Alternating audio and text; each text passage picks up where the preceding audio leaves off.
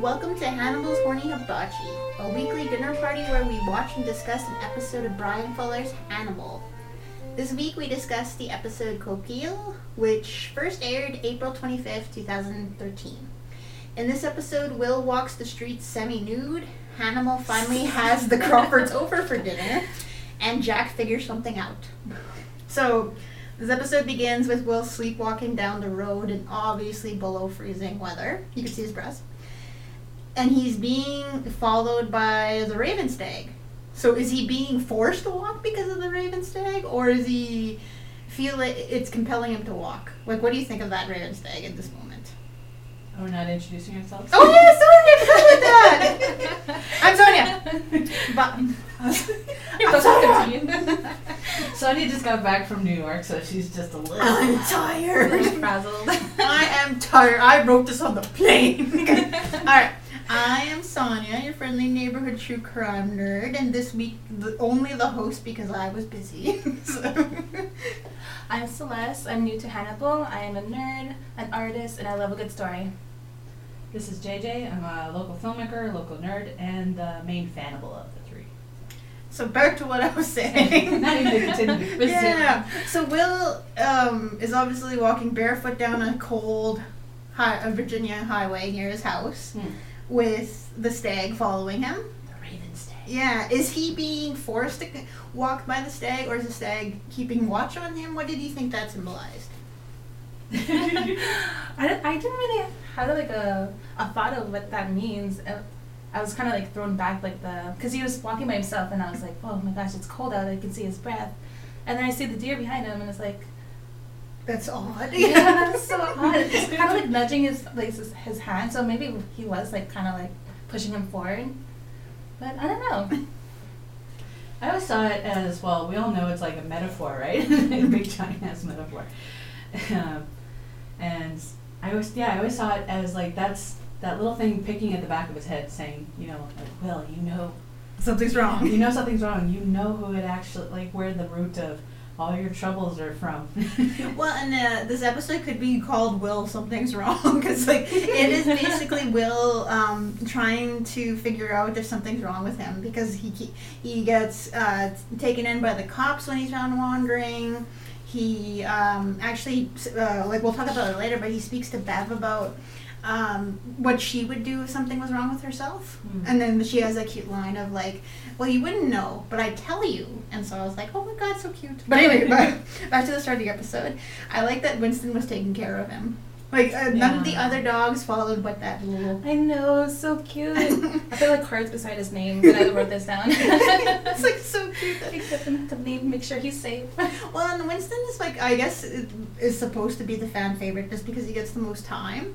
But I think that he, as a character, Winston is really thankful to Will, and I guess he wants to make sure that he is okay and better and do all he can to make sure that Will's safe. Like, I think he's an audience surrogate, I guess. Well, I think out of all the dogs too, since he's the newest to the pack, he wouldn't feel the command to stay home as strong. He'd probably be just like, hey, where's that guy who feeds me? So he'd probably follow him. So yeah, Will's mental health and health in general is on the downswing this episode. And so he goes to meet with Hannibal. I love that. Where it's the first place he goes. He's like, so Hannibal's kitchen is open to friends apparently. But how many people do you actually see in that kitchen throughout the course of the show? Hannibal, Abigail, and Will is who you only see in the show. That's hardly spoiling it, but it still makes me laugh. Wasn't Alana? Oh yeah, Alana's in there too. Yeah. But she's not. But like, how because you don't like her? Well, it's terrible. I'm biased, so I'm like, oh yeah, I forgot Alana. Not really, but I also like, what was he making him again? I cannot remember. Coffee. Like what was it? Sorry.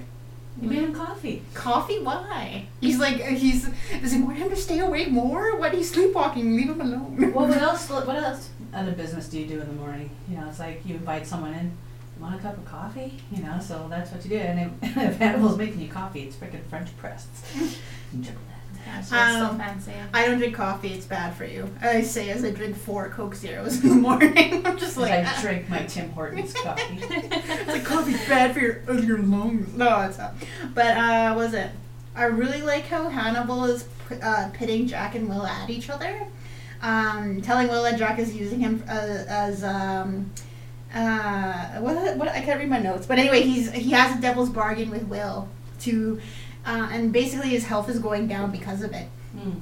And I really like that the mirror side of that with Jack. Hannibal's conversations with Jack are always him supporting Jack's need to push Will. Like, it's always funny to see how each side of the conversation goes between them. Mm. So it's like, love that. I don't know. It's just like Will starts to suspect that something's going on because he actually calls Hannibal out on it. I really was like, yeah, go baby. Oh, when they're in the office and he's talking like, about are it? you trying to antagonize me to Jack? No, I believe the line is. Are you trying to alienate me from Jack Crawford? Yes, he is.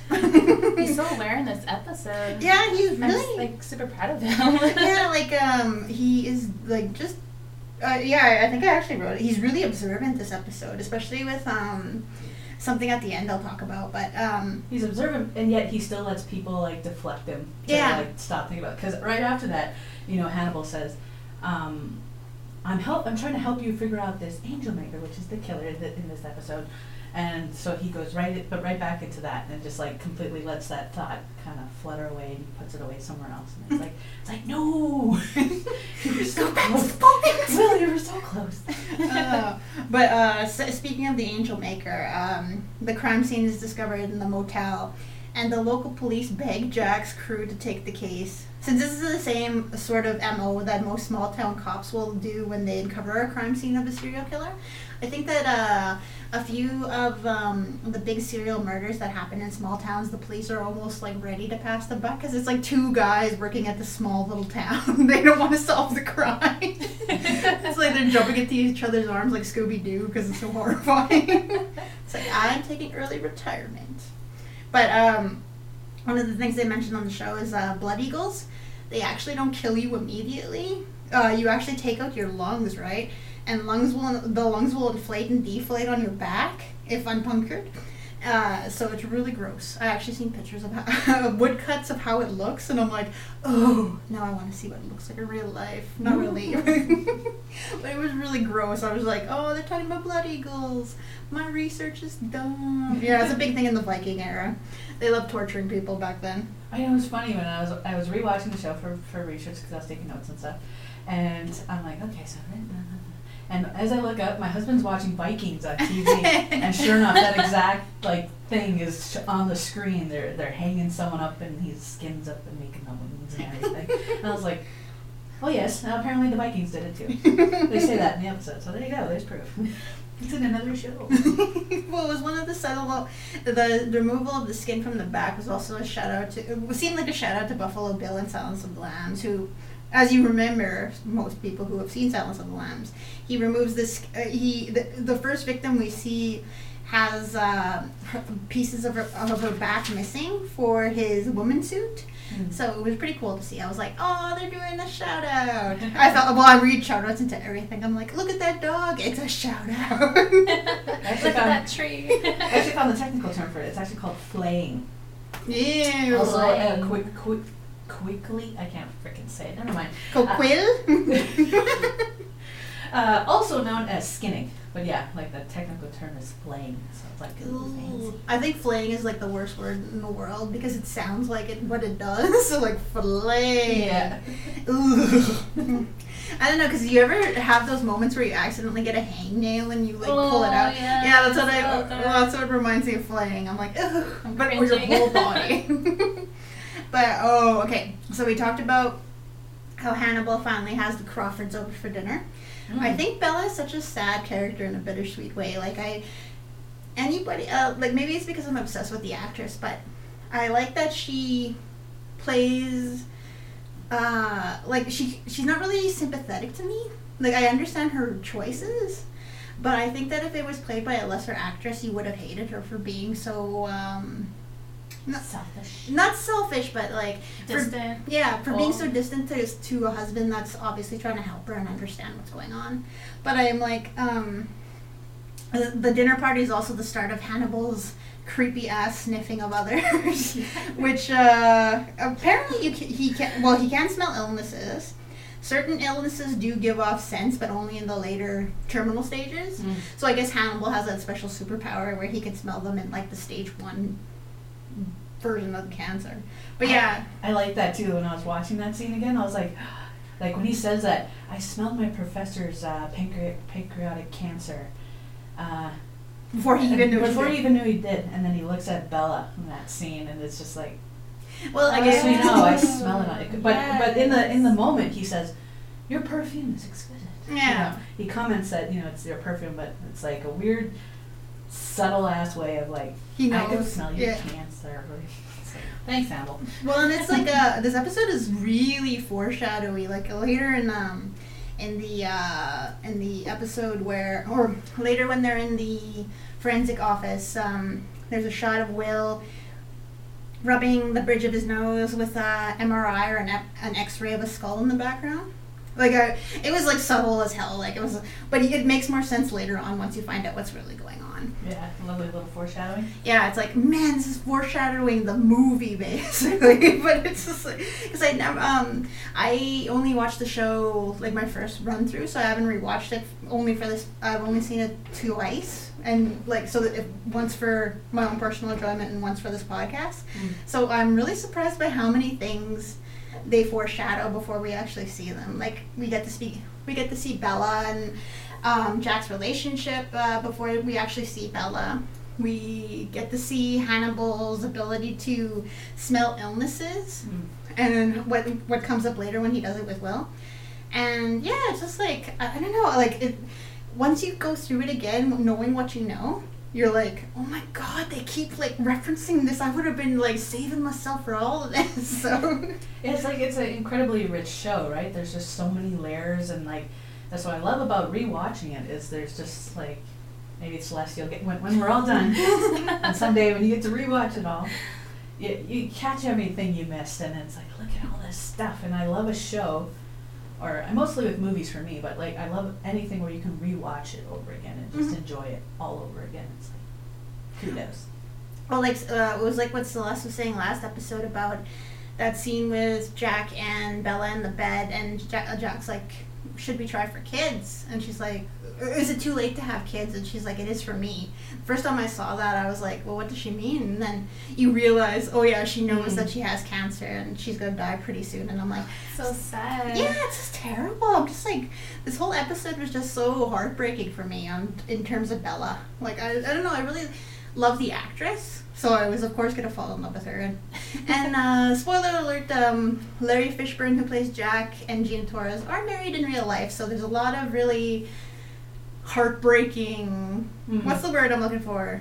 Heartbreaking subtext to that, because they are a married couple in real life and obviously really, really in love, and they're playing this couple who are about to be separated by her illness. And it's just like hard to take, you know what I mean? Because I'm like, you could tell that they're probably playing on those emotions of their real life love for each other.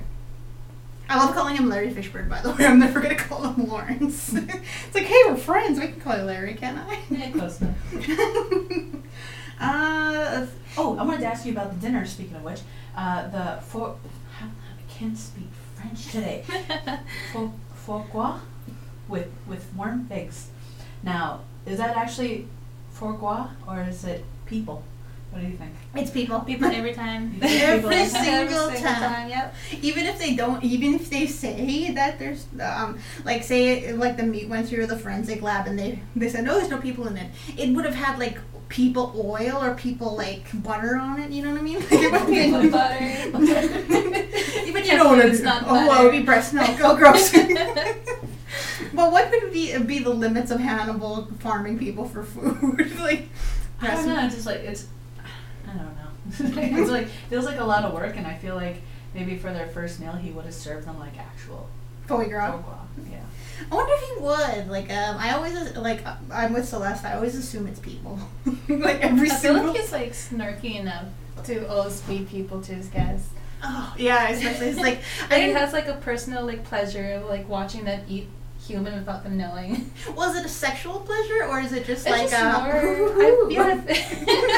The second one. Sorry. Yeah, I think it's just makes it feel good. It's like, in a aw. power way. Well, and it's like you're enjoying this obviously taboo. I almost said tattoo. Taboo thing, and you don't know it. It's like I'm watching you, but you don't know it. I'm watching it. Like I like how he says, "I employ an ethical butcher," and I was like, "Are you talking about yourself?" No, you're not.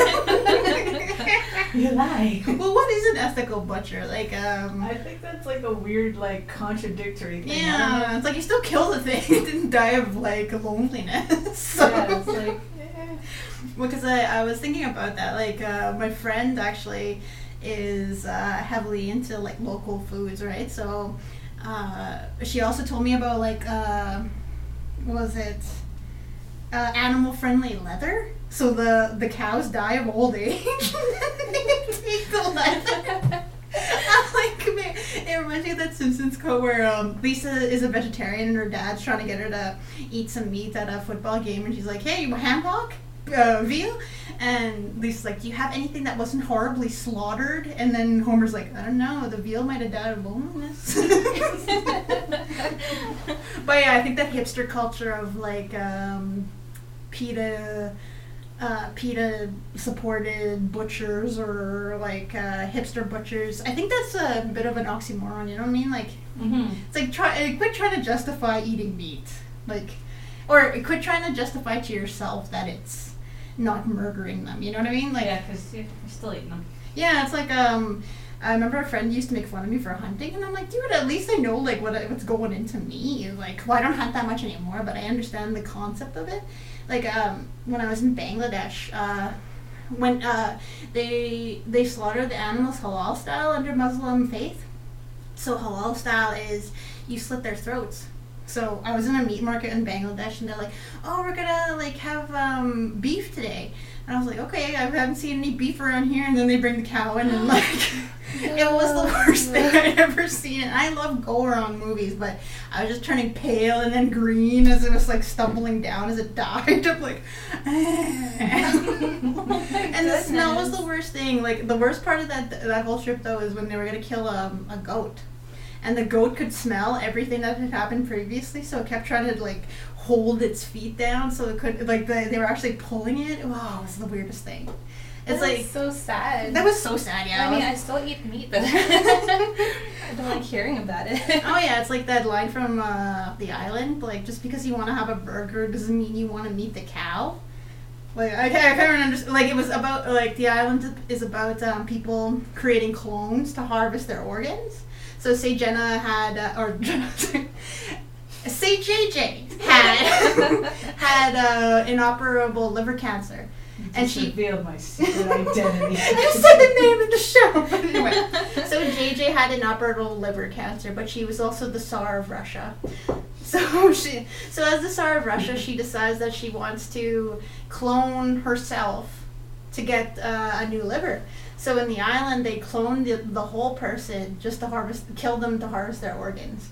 And it was a stupid movie because I was like, why wouldn't you just grow the part you needed, not the whole person? They said that the excuse they give in the movie is that you you live a full life, so the liver's all happy and stuff. So it has lived a full life. And I'm like, that's a dumbest reason. Yeah, exactly. But it's like the cow thing. It's like, oh yeah, I employ ethical butcher. I'm like, what does it do? Like, choke it out and stuff. It's like, what does that mean? I gotta look that up. Hold on.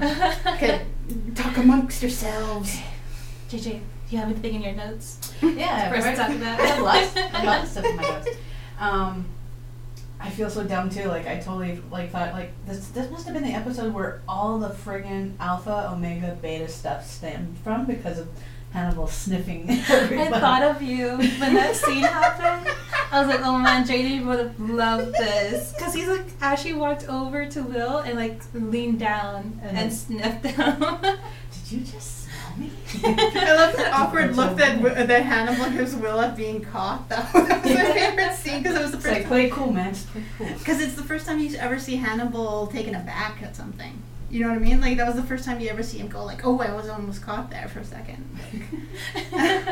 Okay, apparently ethical butchering is a form of sustainable butchery, I guess. Local food. Well, that's weird. I'm just like, it's still butchering. Anyway, go ahead. But yeah, I was just gonna say, I think that's like kind of the roots of that whole side of fan fiction too. Just because like Alpha Begomeda has a lot of its writings has a lot to do with smelling pheromones and just et cetera, et cetera. But anyway, I was just laughing at myself because it wasn't until the previous watch where I was like, that's where it comes from. Yeah, 'cause I never paid attention the first time, and now I'm just like, okay.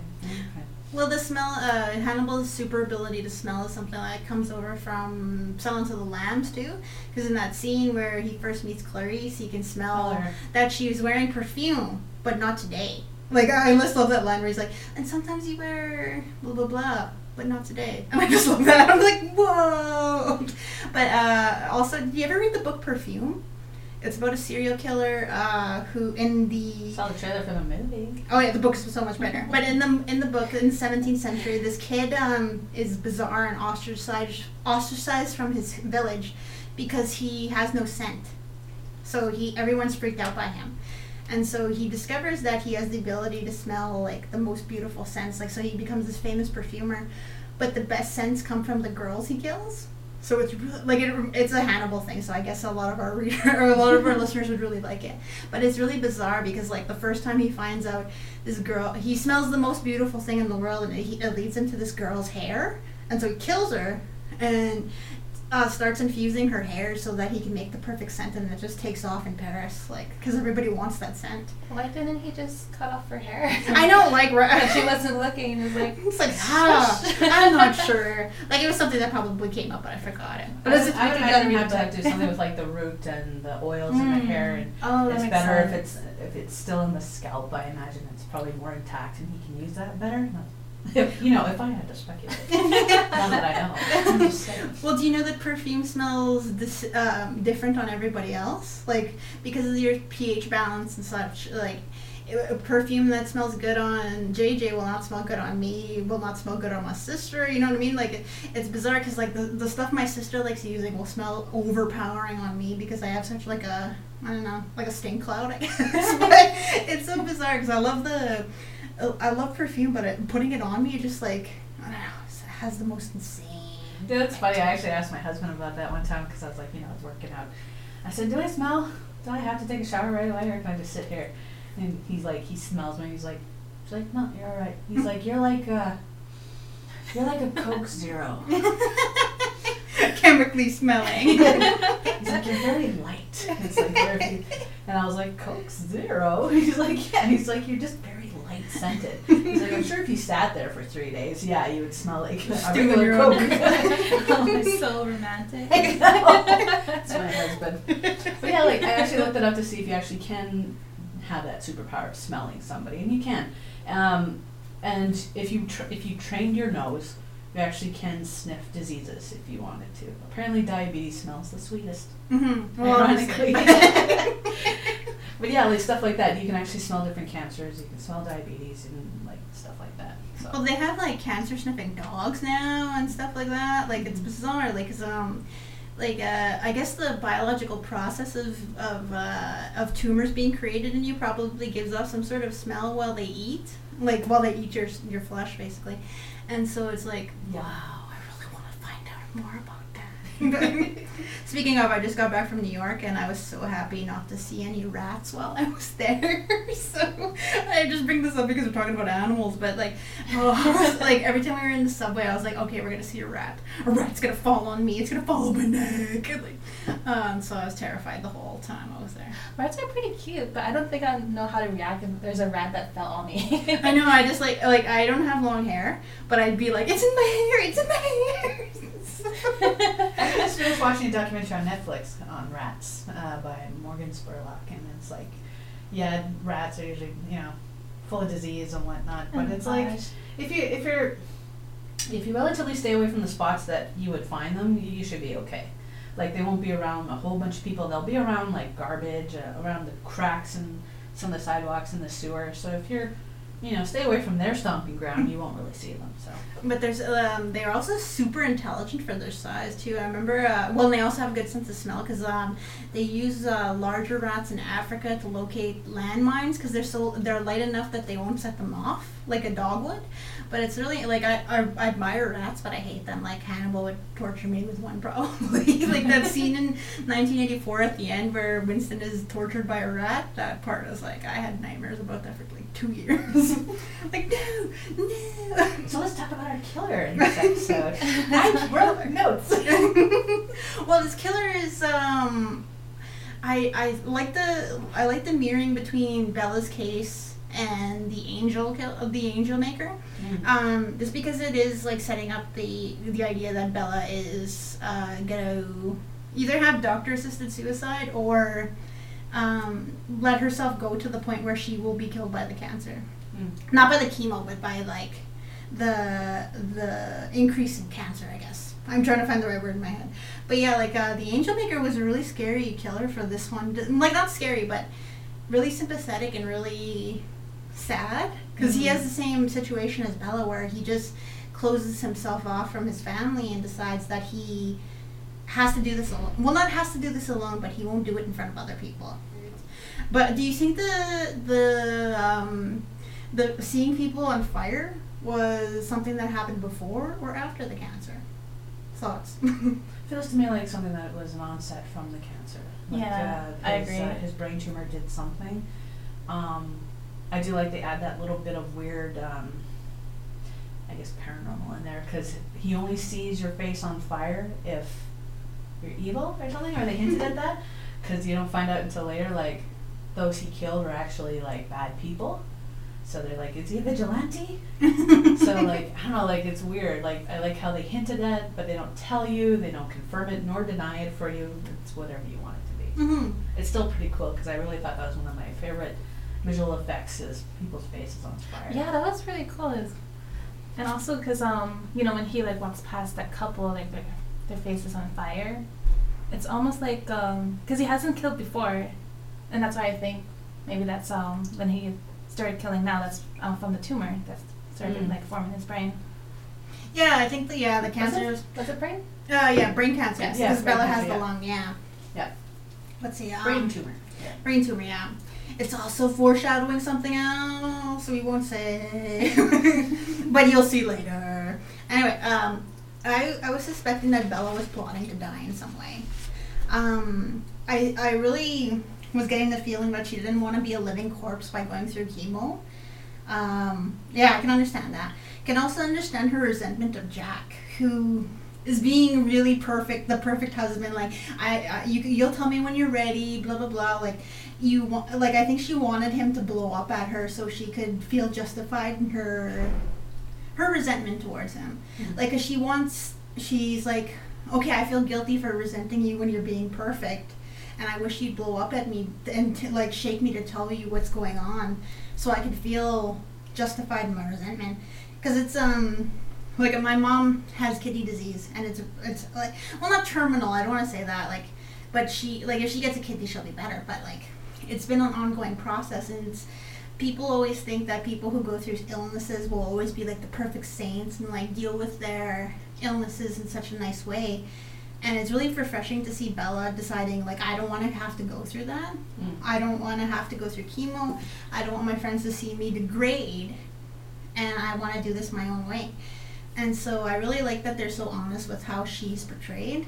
Like, that you could see it as a selfish choice, but it's her choice. She doesn't want to have people see her suffer. Mm-hmm. But I also broke my heart when Jack is like, and I have no choice in this. And she's like, well, you're being selfish now. It's your choice. Like, maybe if they had kids, but I don't know. Like, this whole story is making me sad now. I want to go watch it now and be like, oh no, this is such good acting. Do you think Bella was depressed? I think she was. Because she didn't want to, like, find help to get better. And she just probably felt like alone because Jack is always working as well. Well, and I think too, what the impression I got from Bella was she obviously doesn't want to die. Like she has that job at NATO, I think. Sorry, somebody sneezed on here. That was next door. Oh yeah.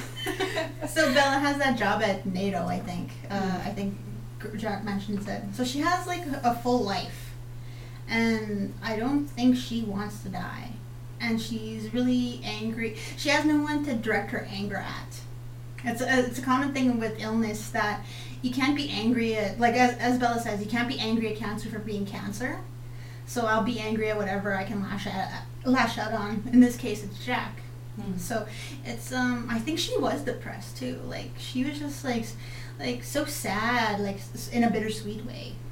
Bittersweet. I don't want to keep saying that, but she's so beautiful in her sadness. I think I don't know. It's like a painting. I think that's like a nice attractive thing too. Is like whenever, or at least when you see characters say they have cancer or something in shows, sometimes they're either like they can go in so many directions on how they'll react. Whereas Bella does it with such grace, and she's so intellectual when she's talking to Hannibal about it in therapy, and it's just like if I ever get it, I hope I'm just as beautiful as you. It's just like, yeah. Well, it's something that reminded me. Me and JJ know this lovely filmmaker named Roxine Whitebeam. She has a documentary she did called Thunder Blanket, which was about her struggle with breast cancer, and how. A spoiler alert! She was having difficulty having it diagnosed because no one would believe like a young woman would develop breast cancer so young, and so it was a really cool story to see her go through everything on camera and not try to hide behind that like, well, I'm tough, I'm strong, blah. And so she talks about having problems with her family, having problems with money, having problems with losing her hair, which is like something I'm all about short hair, so I'm like, yeah, it's okay, she like, blah, it'll grow back. But then to see her lose her hair was so heartbreaking for me. Like, even though I'm like, oh yeah, I'd shave my head in a second if that were me, but it's something that I like where we can see how people react to cancer. It's not always like, oh, we're gonna get through this together. Yeah. It's like, no, it's gonna be hard and I might die. Like, I love seeing people react in a normal way. Like, no Hollywood movie. Like, not the Hollywood movie of cancer where you're like, the movie Philadelphia, basically. Like, you know, where it's like, oh, it's an inspiring story of me dealing with my illness. I'm like, well, I want to see people be angry, be sad, be mad at God for what they did. And so it's, I don't know, I like Bella's. I don't know, that's a double-edged sword, man. I've seen it. It's brutal. I've known someone who's had cancer, but I guess they didn't share it for a very long time. So out of nowhere, like within a month, they were sick, hospital, gone. Like within a month. Yeah. And the family drama around it, and just like, it's harsh. It was brutal. Like, it's burned in my mind today. So it's like, that's what I find interesting when I see cancer stories in media. It's always about the journey, about them trying to fight the illness or family members and all this, whereas like this happened within my family, and I was like, we didn't even get to do any of that. It was bam, done, gone. Yeah, that happened to me with my grandmother. My grandma used to chew tobacco a lot, and she developed throat cancer. But since she had to take care of my grandfather, she was like, I don't have time for this, and didn't tell anybody. Then, like, when she developed a stroke and was in the hospital for a while, she knew that the cancer was getting worse, so she's like, okay, I'm gonna die now. And so she just like shut it off like a light, basically. But I'm saying it more simply, but it's like she didn't want us to have to take care of her, is the impression I got. And it's something that I'm like, because cancer doesn't just affect the person who has it, it affects everybody in their life. Yeah. And I like this episode for portraying that with the Angel Maker and with Bella. Bella in a more positive way, I guess, and the Angel Maker in the more negative way, because he goes into I think with the Angel Maker, that's the worst case scenario. It's a brain tumor, and it's making me see fire and want to kill people. I think that would be the scariest type of cancer, though, because it's I discussed before we started recording that this episode was the scariest one for me as a person, because Will obviously knows something's wrong with him, but he doesn't know what. And so there's that scene where he's lying in bed and it's 5 a.m. He looks away from the clock for a second, closes his eyes, and he's outside on the veranda, right, or whatever. He's on top of his porch anyway, on his roof, yeah. And the dogs are barking frantically, obviously for a while. It seems like they've probably been going for like half an hour, and it's really scary because I like as we go further and further into the show with more and more of this happening, it's like the scariest part for me when you don't know what's going wrong with you. You know yourself the most, so when that happens, it's like, oh my god, like, did I just sleepwalk down the street? Why am I naked here right now? I'm not, but like, but I think the idea of not being in control of yourself is the scariest part of Hannibal for me. Like, Will's descent into his mental illness is something that's scary because it could happen.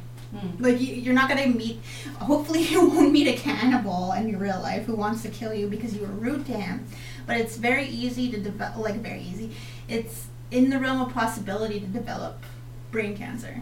Like, there was a moment where there was a 3-month scare where I had, there was a possibility I had a tumor on my thyroid gland.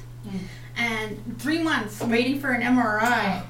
Was the Thank You Canada Health, but so 3 months waiting for the MRI to find out if I had a tumor, and luckily I didn't. But that was like the worst 3 months because you're like, because I take medication that also gives me weird dreams, so I was like thinking that the dreams were the result of the tumor. So I'm like, it's like Hannibal. So, but it's like I don't know. This is the scariest part. Like as we go further with Will in this season, this is the scariest stuff of the show. Does he do any more sleepwalking? Like, I know this is I feel like we might spoil it for Celeste, but I don't think so. I think he does a few more times. Does he? Okay. To me, this feels the most prominent episode where it really showcases his sleepwalking. And I was just thinking, like, have I ever sleepwalked? And I go, yes, I did when I was younger. There was a couple episodes where I would sleepwalk. Obviously, I don't remember it. I go by stories off of my siblings. My brother one time said he woke up to go use the washroom, and I was standing in the hallway. Like, after he came out of the bathroom. Oh my gosh. It's like, jeez. Sounds like The Conjuring. Like, what are you doing? Go back to bed. And then he was like, looks at me like, what crap? She's asleep. So he's like, he took me by the shoulders and pushed me back towards my bed. He's like, go to sleep. He pushes you. Yeah, he kind of just gave me a nudge, and apparently I went back to sleep. And apparently I did that to my mom, which I don't remember. My mom said she was like sleeping, and then she just sees me like at the edge of her bed. She's like, ha! She's like, what are you doing up? Go back to bed. And then she saw that I wasn't awake, so she's like, okay. So that's only twice that I got, but apparently I might have been a sleepwalker. Well, sleepwalking is pretty common in kids. Yeah. It's very rare in adults. They're often interrelated with nightmares. Since kids' brains are still developing around the ages when sleepwalking happens, it's probably due to like all the messed up neurons firing and stuff, and trying to figure out what your brain needs that results in it. But sleepwalking in men often leads to aggression. So, like, it's pretty dangerous to be around them when they're sleepwalking. Which is probably why Will, finally tells off Jack. Yeah. It's this wonderful moment, right? Yes. Did I just hear that? What would he say? I can't remember. I think he's like, I didn't just hear that. And it's like, I think I said it, like, earlier in an episode. It's like, Jack, you're the head of behavioral sciences. If you don't like my answers, come up with some of your own. And everyone's like, oh. I just love how everybody just walks away really fast. Because Will is really, as we said, Will is really observant this episode, and I think he because of like the sleepwalking and the stress of not knowing what's going on with him, he does lash out at Jack, probably due to prompting by Hannibal too. Because you can see the look in Jack's face, like, oh, this is what Hannibal was talking about. Will's going off the edge. Well, freaking Hannibal is manipulating everybody, like, but also like Jack also does his fair share of manipulating. Yeah. Like at the very end of the show, like he says to him, he's like, people will die. It'll sour your classroom if you stop working. And then he's like, you want to quit? Quit. And I'm just like, you're such a dick. Which is a low blow, because it's like maybe Will doesn't save somebody this time. Like, is that his fault? Yeah, exactly. It's like he puts that entire thing on his shoulders, and it's just like. Yeah, that's the only time I didn't like Jack, was because that was low, because he, like, okay, people are gonna die if you don't help us. And I'm like, no, people are gonna die anyway, because you get Will when people have died. Yeah, it's like, it's not like he really stops them. Yeah, it's like who has he stopped so far? The pharmacist. Well, I guess he saved Abigail. He said Abigail. Oh, that's to what end?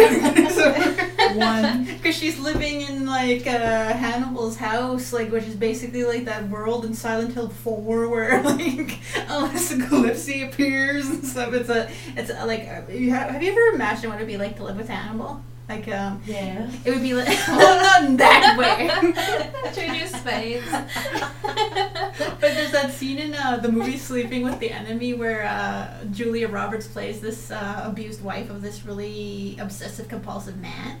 And there's a scene where he has towels with the pattern all matched up in the same row, and she has to do that every single time, or he'll beat the crap out of her. Or like all the stuff in the cabinet has to be perfect, or he'll beat the crap out of her. And I'm like, that's Hannibal's house. Because if I touched Hannibal's weird like guitar stuff, like he would be mad, and if I touched his weird like mushroom farm, he'd be mad. Well, I don't know if he'd be mad. He'd just be like, okay, that's rude, Sonia. You're gonna die. I'm gonna eat you. No. I'm gonna eat you now. You know what's funny? Like I like how you mentioned that. Like it has to be perfectly lined up and all this and that. I remember when I was a kid and used to poke around like in my parents' room or my brother's room. I'd make a visual picture of what everything looked like before I touched it, and then I would spend like 5 minutes after I was done, digging around. I'd put everything back exactly how. So I even used to bring a pencil and be like. Like, I doubt anybody noticed, but still, that was me. Just like, You're such a sneaky kid. yeah, it was a pain in the ass for my parents. I feel so bad. I used to do that. Okay, confession time. I used to do that with pornography. Why I say it like that? Pornography. Like, I matched the tape of the tape. Like, because, like, all these tapes are being passed around, right? So I'm like, I don't want people to know I watched that stuff. So I'm like, exact match of where the tape left off. Speaking of, I don't know if this was just a common thing amongst you guys, but did the boys in your hometown ever hide porn in the woods? I think so. Yeah. I think it happened One up north. Yeah, up north, because me and Celeste are from up north, and when my least favorite cousin hid his pornography stash outside of his house, and I found out about it, so I was like, okay. And so I went and hid it, and he was so angry for the next 4 days and wouldn't tell anybody why. So I was like, yeah, that's my little Hannibal manipulation of the month. But it was like bizarre. I'm like, but yeah, I agree with you, Juju. Whenever I'd go sneak for Christmas presents around Christmas, I'd always make sure the bag was wrinkled in exactly the right thing. No one notices, but you do. It's like, oh, it's like, even if somebody said like, Sonia, did you go look through his presents? And I'd be like, no, like the bag was just right there. Innocent Halo. But then it's funny that you mentioned that. I actually used to do that too. My big brother's porn. We've all done it. I love it too. Like he disguised his one VHS tape to look like a sports tape. Now, to be fair, I discovered it was porn by accident because I was looking for blank tapes because I was still doing the filmmaker thing back in the day, and I was using my dad's old VHS camera. So I was looking for blank tapes. So what do you do? And I played it, and I was like, oh. So I put that back, save that bad boy for later. Pencil mark. I don't know if my brother ever noticed, but I was just like, yeah, that's kind of where I discovered a lot of stuff. Well, I haven't found a porn stash before, except when I was a kid. Me and my best friend found like a whole box of like old Playboys behind a dumpster. The box was marked "Use the porn." It was like so old fashioned. I hope you washed your hands. I did not touch it. Oh, okay. Oh my god. That reminds me. I used to work for a fish hatchery in my hometown, and like the only guys worked there. So of course the bathroom was all for like was unisex, right? Go in there my first day, and it's just full of Penthouse magazines, and like at least Playboy is like classy. Penthouse was like basically you see like you'd open one page and there'd be an asshole looking right at you. But it's like just bizarre, like because I was wondering about that, like Abigail living in Hannibal's house, would she find stuff like that in the house? Does Hannibal have porn? Yeah, that's what I'm wondering. Does he have baser urges? Baser urges. I can't believe I said that. Is Hannibal a sexual being? Is what I'm asking now. You know, in my mind, I always imagined if he ever had it, he'd be like any other male. It would be like morning wood, right? And he'd probably deal with it in the shower because that's the quickest thing. Clean it up. What he imagines, I could not even guess. Like, you'd have to ask Brian Fuller what this version of Hannibal thinks about. But I think he is one of those odd ducks who doesn't always necessarily get off on the basic sexual thing or even the most extreme sexual things. Like he gets off on power, but in a different way. Not in the sexual assault. Yeah, it's not always in a sexual way. Like, I'm sure, like I said, he probably, every once in a while gets the and he's got to deal with that. But, like, because you see later stuff in the show, stuff happens. He is a male, so we'll get there. But is he, I think he's asexual in a way. I agree too. Yeah. I think that's been the main argument is a lot of people say, like, yeah, he's probably, like, asexual. Like, it's just, like, I think, like, with any asexual person, at least that I've seen, they still experiment to see if that's okay. Are you? Yeah. Oh, I did not know that. I think I might be. I'm not sure. But yeah, well, anyway, as I've read and seen, obviously they're going to experiment once or twice, or maybe more, maybe less, to see if they even like it, does anything for them. And I think he probably discovered that early on, maybe in his early school days. That's not for him. It's not for him. He doesn't get anything from it. And then, away you go. Well, if I were to go that Hannibal Will is non-platonic, it would be a relationship based around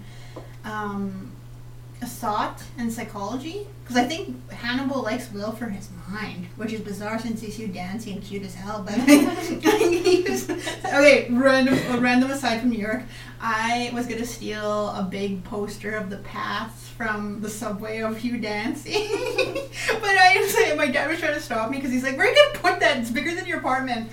And I'm like, "I will find a way. I'll cut it out." But these things are hard to get out. I was just trying, and people were looking at me, and I would love to see that. just like trying to slide it out. I'm like, I need it back home. But yeah, like, do you think do you think Will is asexual, or what is his leanings? I think he's full on straight. I really think he is. But at the same time, I feel like he's comfortable in his own. Well,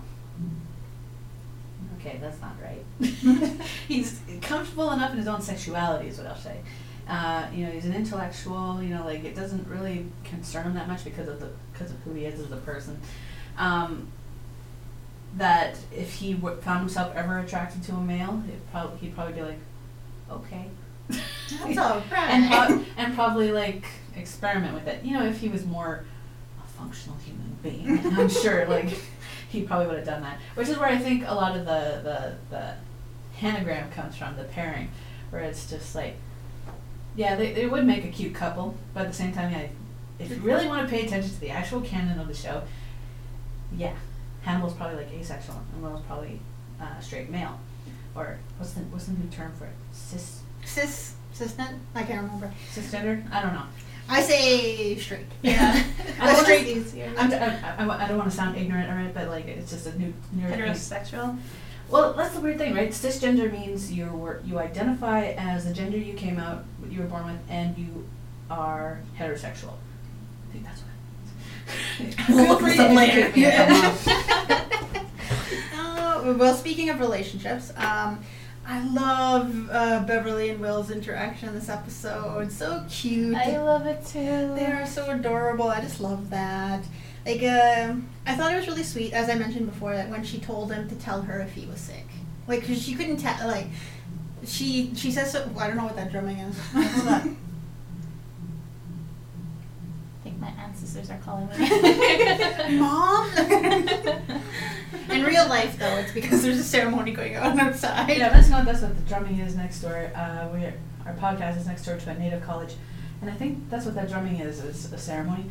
So we obviously can't ask them to keep it down. So could you pound lower, please? So if you heard a pounding in the background, our apologies, but that's the way it goes. Oh, could you imagine how terrible it would be for us to go out there and say, "Please stop your ceremony"? Oh my god! Look up the history of Canadian. We're doing a podcast on murder. What? Look up the history of Canadian Indigenous people to know why we're laughing about that. But anyway, yeah. Yeah, if you don't have a sense of humor about it, you're gonna freaking cry. So. Yeah, that's why Will is going crazy. but yeah, like, I really love that Will is trying to. Will is making that connection with Bev. I find, like, he didn't tell her that he's sick, but she could surmise it. And I like that they had that earlier interaction of Bev where she quoted John Morrison. And He he got knew it? Yeah, I thought that was cute. But so we since I wasn't able to do the under the table true crime corner today, JJ happily stepped in because she is as obsessed with true crime as I am. I am. Which is bizarre to say, obsessed with true crime. I find it interesting because it sort of makes sense of the world. Because like all these crimes we are interested in, like the Zodiac, Jack the Ripper, Jeffrey Dahmer, like Ted Bundy. Yeah, it's like it helps you make sense of the world because you're like, okay, these guys are nuts. So you're like, okay, I'll just make sure that I don't hang around with crazy people. But yeah, it's like really fun that me and JJ are so into this. But yeah, take it away, girl. Okay. Well, I just got a couple of notes for a little bit of history on skinning, since that's what our killer does mostly in this episode. So like I said, the technical term is called flaying. Was a method of slow and painful execution in which skin is removed from the body. Generally, an attempt is made to keep the removed portion of skin intact. Flaying of humans is used as a method of torture or execution depending on how much skin is removed. This is often referred to as flaying alive. There's also records of people flayed after death, generally as a means of debasing the corpse of a prominent enemy or criminal, sometimes related to religious beliefs. Sometimes skin is used again for deterrence, magical uses, example, scalping. Dermatologist Ernest G. Young notes that the typical causes of death due to flaying are shock, critical loss of blood or other bodily fluids, hypothermia, or infections. Death can often occur from a few hours to a few days after flaying. Yeah, it's painful, but you don't die from it. It's Yeah, I worth thought it. that sucks. Well, So, think of the hangnail. Think of the hangnail. the true crime that I found was the true serial killer Ed Gein, born in 1906 and lived all the way to 1984.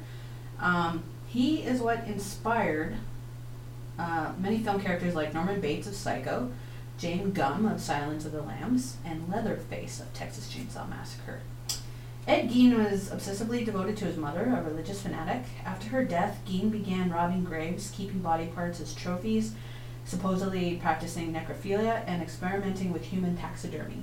He then turned to murder, having been convicted of at least 2 murders in 1957. Ed Gein was the second born of 2 sons. His father was an alcoholic who was unable to keep stable work, which always seems to be a trend, I find. Mm-hmm. His mother was very religious. She used their isolated farm as a way to keep her sons from being influenced by the outside world. She preached the innate immorality. It's like, yeah, we live forever. Immorality of the world, the evil of drinking, and the belief that all women were naturally prostitutes and instruments of the devil. Except for her. Yeah, evidently. Shortly after Ed's father died of heart failure from alcoholism, Ed and his brother took on odd jobs to support the home. And shortly after this, Ed's brother died of heart failure too, during the burning of marsh vegetation. Later on, it was speculated that Ed had killed his brother. They can't prove it, because no one did any of that cop work properly. But I remember reading that the reason why they suspected it is because his brother had a head injury when they found him. But of course they're like, oh, maybe a tree fell on him or something. Yeah, I know they came up with all these really dumb things, and they say it's like a Cain and Abel aspect of it. Well, his mom, he was trying to promote more independence from his mom, and Ed was like, no, we gotta keep mom happy. Mm-hmm. And so he's like, he's gotta die now. So Ed took care of his mother. She had 2 heart attacks, dying shortly after the second one. Ed Gein is quoted as saying he had lost his only friend and one true love, and he was absolutely alone in the world. On November 16, 1957, Bernice Worden disappeared. Police found that Gein was the last to be seen with her, so they went to his farm, and they found Worden's decapitated body in a shed, hung upside down by ropes at her wrists with a crossbar at her ankles. Their torso was dressed like a deer. She was shot with a .22 caliber rifle, and the mutilations were made post-mortem. So she was killed like Abigail's father killed his ladies, sounds like. Yeah. Shout out to the show. So my last bit of notes. What they found, so afterwards, the police searched the house, and this is some of the things they found. I didn't have enough room in this book to write everything I found. Whole human bones and fragments, wastebasket made of human skin covering several chair seats, skulls on his bedposts, bowls made from human skulls, a corset made from a female torso, skin from shoulder to waist, which is probably, where Silence of the Lambs one comes from. Leggings made from human leg skin. Masks made from the skin of female heads, Leatherface, for that movie. Warden's heart, Bernice Warden's heart was in a bag in front of the stove. 9 vulvae in a shoebox. A lampshade made from the skin of a human face. Oh my gosh. Lovely, eh? It's probably the best podcast after. Cancer. Skin everywhere. Oh, but I remember hearing this in the last podcast on the last episodes on Ed Gein. The only thing that they found out, the cops when they came to search Ed Gein's house found that Ed Gein's mother's rooms were locked off. Pristine, yeah. No, they were locked off, and so they're like, "Oh my God, what's gonna be behind these doors once we break them down?" And they opened it up, and they obviously hadn't been touched since she died. And everybody was just terrified they were gonna find like her body or something in there. Like Norman Bates, yeah. Yeah, you should really watch Texas Chainsaw Massacre because it sounds gory, but since the budget was so low budget, they couldn't afford to actually kill someone on screen with a chainsaw because it would look dumb. It's really like that effective horror where you don't see everything. Like the suggestion is put there. Like you see the meat hook, you see the girl's back going towards it. You don't have to see her on the meat hook to know what's happening. And it's like, so. But it was a really good movie. I love that movie. It's scary, really terrifying.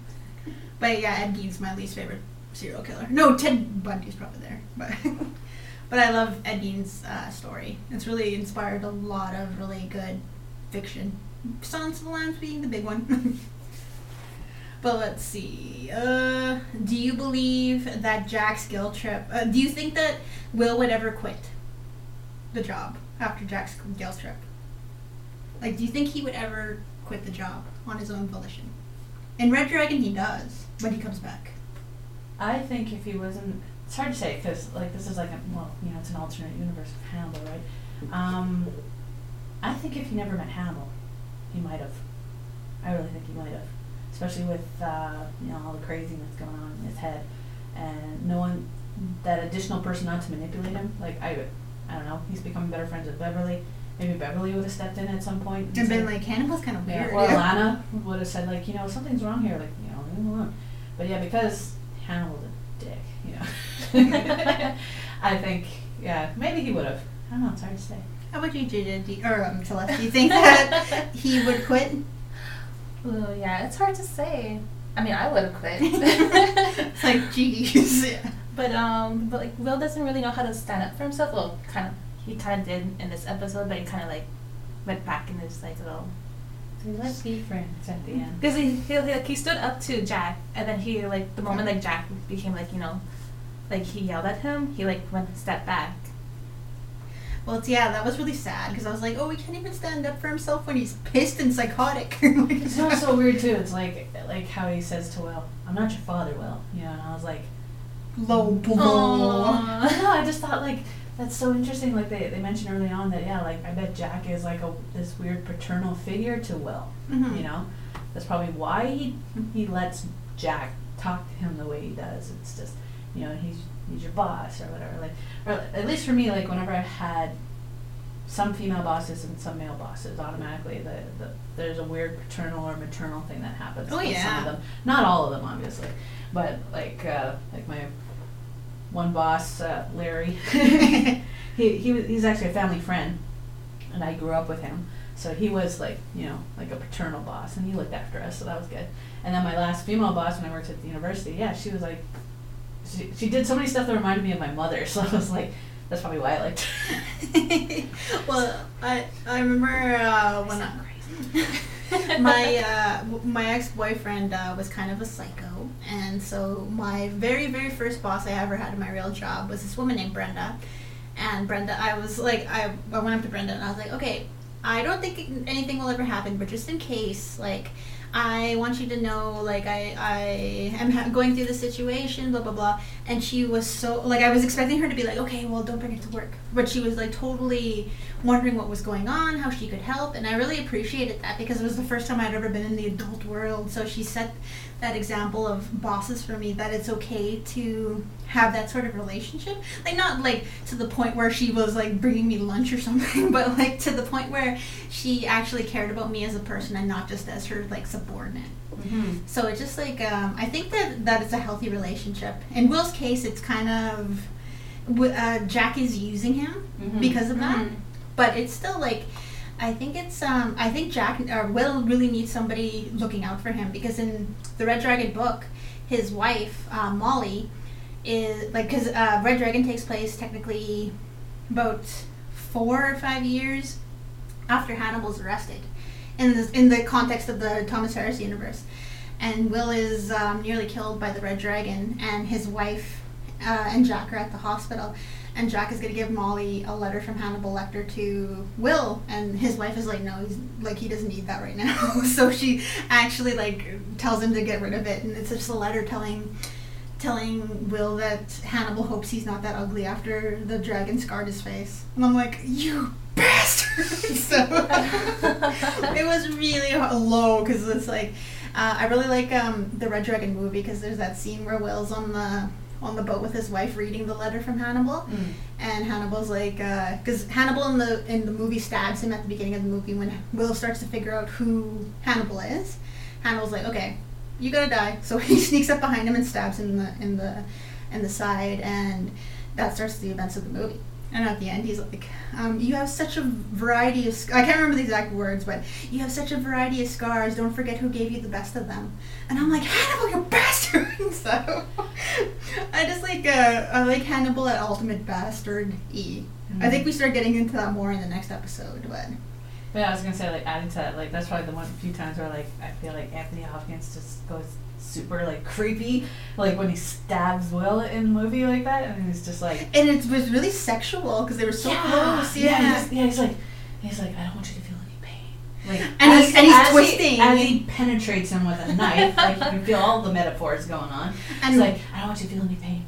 Just, like, slipping into a warm bath. And it's and then Will falls to the floor, and he's like, one of my favorite lines that I wish they kept in Hannibal the show is Hannibal's like about to do the killing stroke on him, and he says to Will, it's like, clever boy, I think I'll eat your heart. And I'm like, I want that so bad in the show. If they bring it back, give me that line. But because it was like, he specifies what he's gonna eat, and I'm like, that was so cold. Oh man, we gotta get together and watch that. But okay, well, bonus episode. Yeah, we'll have a bonus episode. But okay, so we're at the end of the show here. Well, one last thing. So the final conversation where Jack's in his office, looking sad after he finds out that Bella is ill. Will comes in and just sits there and waits for Jack to talk. Does Will know through Hannibal? Does he just sense something's wrong? Or does everybody know? Like, I thought it was just that Will senses something was wrong. I think, Will sensed something wrong, because that's part of his whole empathy disorder, right? He probably noticed that Jack kind of changed gears a little bit in this episode, or this whole scenario, this time. Like, when they're interviewing... the Angel Maker's wife. Yeah.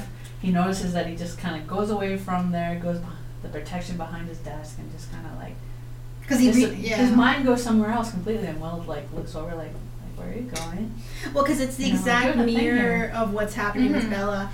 And then, like, any other actor would have been stupid as hell the way, like, it just dawns on him. It's like, oh my god, this is what's happening with Bella right now.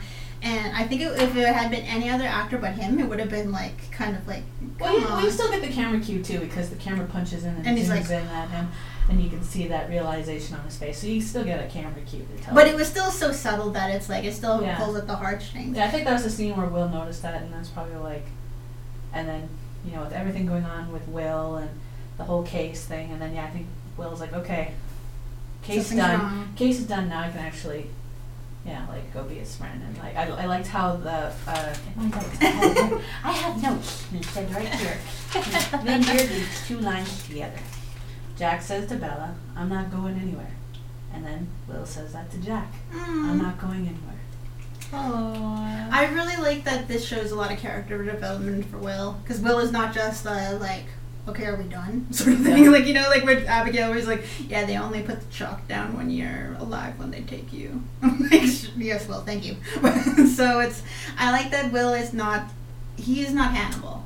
That's why I like that. Like, they continue to show the differences between them, because that's why I hate Hanagram, is that they try to make Will the protege of Hannibal, which in the books, technically Clarice does become the protege of Hannibal, but it's like, Will is his own force, leave him alone. Stop trying to pair them up. Well, I think that's what they hint at too at the possible season 4. If one route they would do is there would be like a very brief moment of they're together, but then if they live or whatever happened, Will would go away. Will would go on his own, and then we'd jump into the Hannibal and Clarice storyline. Is what the way they would say, because the way the Will character is, he just the Hanagram thing wouldn't work. Well, in the book, much to my dismay. in the book, Clarice finds out that Will becomes a drunk, and that he is just this broken man after his events dealing with Hannibal. And so I really don't want to see that ending for Will, because I think he's too perfect. He's too beautiful. We need to protect him, but at the same time, that feels reminiscent to the Lestat and Louis in the Vampire Chronicles, where like Will is Louis, still hanging on to his humanity, and Lestat is Hannibal, just pure anger. Well, not anger, but pure like brat prince. Bourgeois, bougie. Is that what I'm looking for? Bougie. Sorry, you know what I mean. We're coming up with the wrong words. He's a snob, yeah, like a count. He's like he is Lestat.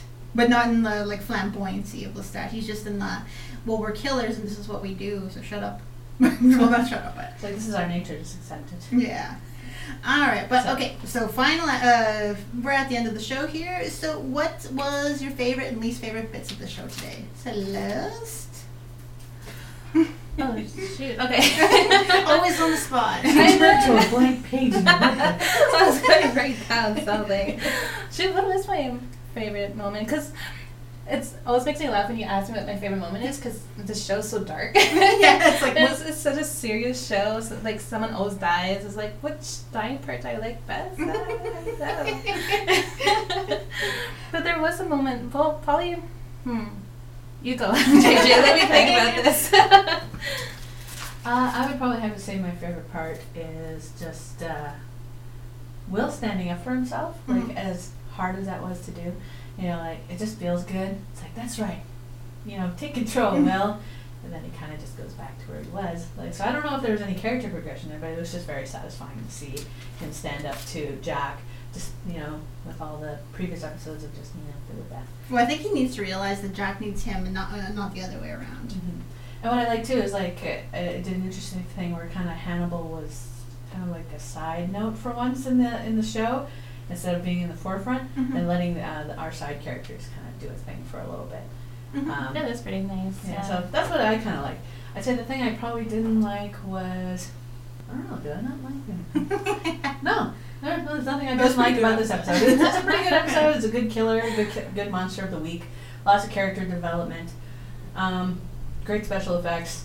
Great, with the bodies all up at their skins and stuff. That's that awesome. was so gross when I first saw that. That's just my favorite part was like Hannibal sniffing Will. That's right. That's what I was going to bring up earlier. That is a good part. It just made me laugh. And I guess my least favorite part was just the whole like Jack like not caring for Will. Like just like, because Will tried to stand up for himself, and like Jack just kind of like make him back down. And I feel like he only sees Will as a tool. Yeah, it's like, I take you out when I need you. Like, he doesn't care about his feelings at all. He just wants to use them. Well, he's like, what's Trump's wife's name? He's just starts with a M. Yeah, Melina. I can't remember her name. Anyway, that's who Jack sees Will as. Like, just this arm candy that he only needs when the situation calls for it. And Will like cares for Jack too, so it's so sad. Yeah, it's like, does Jack care for Will? In a way, I guess. Like, I don't see it yet. Yeah, I think like it comes up later, but we'll see. Yeah, did he use the pony metaphor yet? Not yet. I don't think that. So yeah, Prize pony, yeah, like, but teacup. But it's like my favorite part was obviously Bella and Jack, because Bella it's a part of Jack we haven't seen yet, other than when he was talking to the kid in the last episode, and this is where we finally see Jack as like at his most subdued, because he can't yell at this problem. Like, it's not going to solve it if he just yells at Bella. And so I think it's one of the, like, knowing what I know going forward, I really am looking forward to this part of the show, even though I was going to be, like, so depressed about it. I was like, no! Yeah, even though I know it's coming, I'm kind of like, but I'm also like, yay! Alright, so to end off the show, where can we contact you on social media? Alright, so you can find me on Tumblr, Twitter, and Snapchat as JJ Neeps, JJNEEPS, and Instagram as JJ Neepin Films. You can find me on Tumblr and Instagram at Satumwah, SATUMWAH. And you can find me as honey_child at Twitter and Tumblr. Hannibal's Horny Hibachi also has a SoundCloud, which is, we're getting a lot of really good listens on there, so keep commenting, people. Even though I think we're only being followed by people who want us to follow them. But follow us on Twitter and Tumblr, like, because we keep getting followed by porn blogs for some reason. All of us. And we also can be reached by we can also be reached by email at hannibalshornyhibachi, all one word, at gmail.com. We also have the Twitter, which is HHHibachi on Twitter, which is where we update pictures from the podcast, just notes and like random notes about us. Oh, yeah, that's what I was going to do. I was going to do a picture right now. I was going to do a selfie picture with us, and then we can post that, and everyone can see us. Okay, selfie time. 1, 2, 3. Perfect. I got something. Yeah, we need a selfie stick. But please like us and subscribe on, comment and subscribe on iTunes. We would love to get into the top 100 if you guys could do that for us. And so, yeah, like, we'll hope to see you next week. Alright, bye. Bye-bye.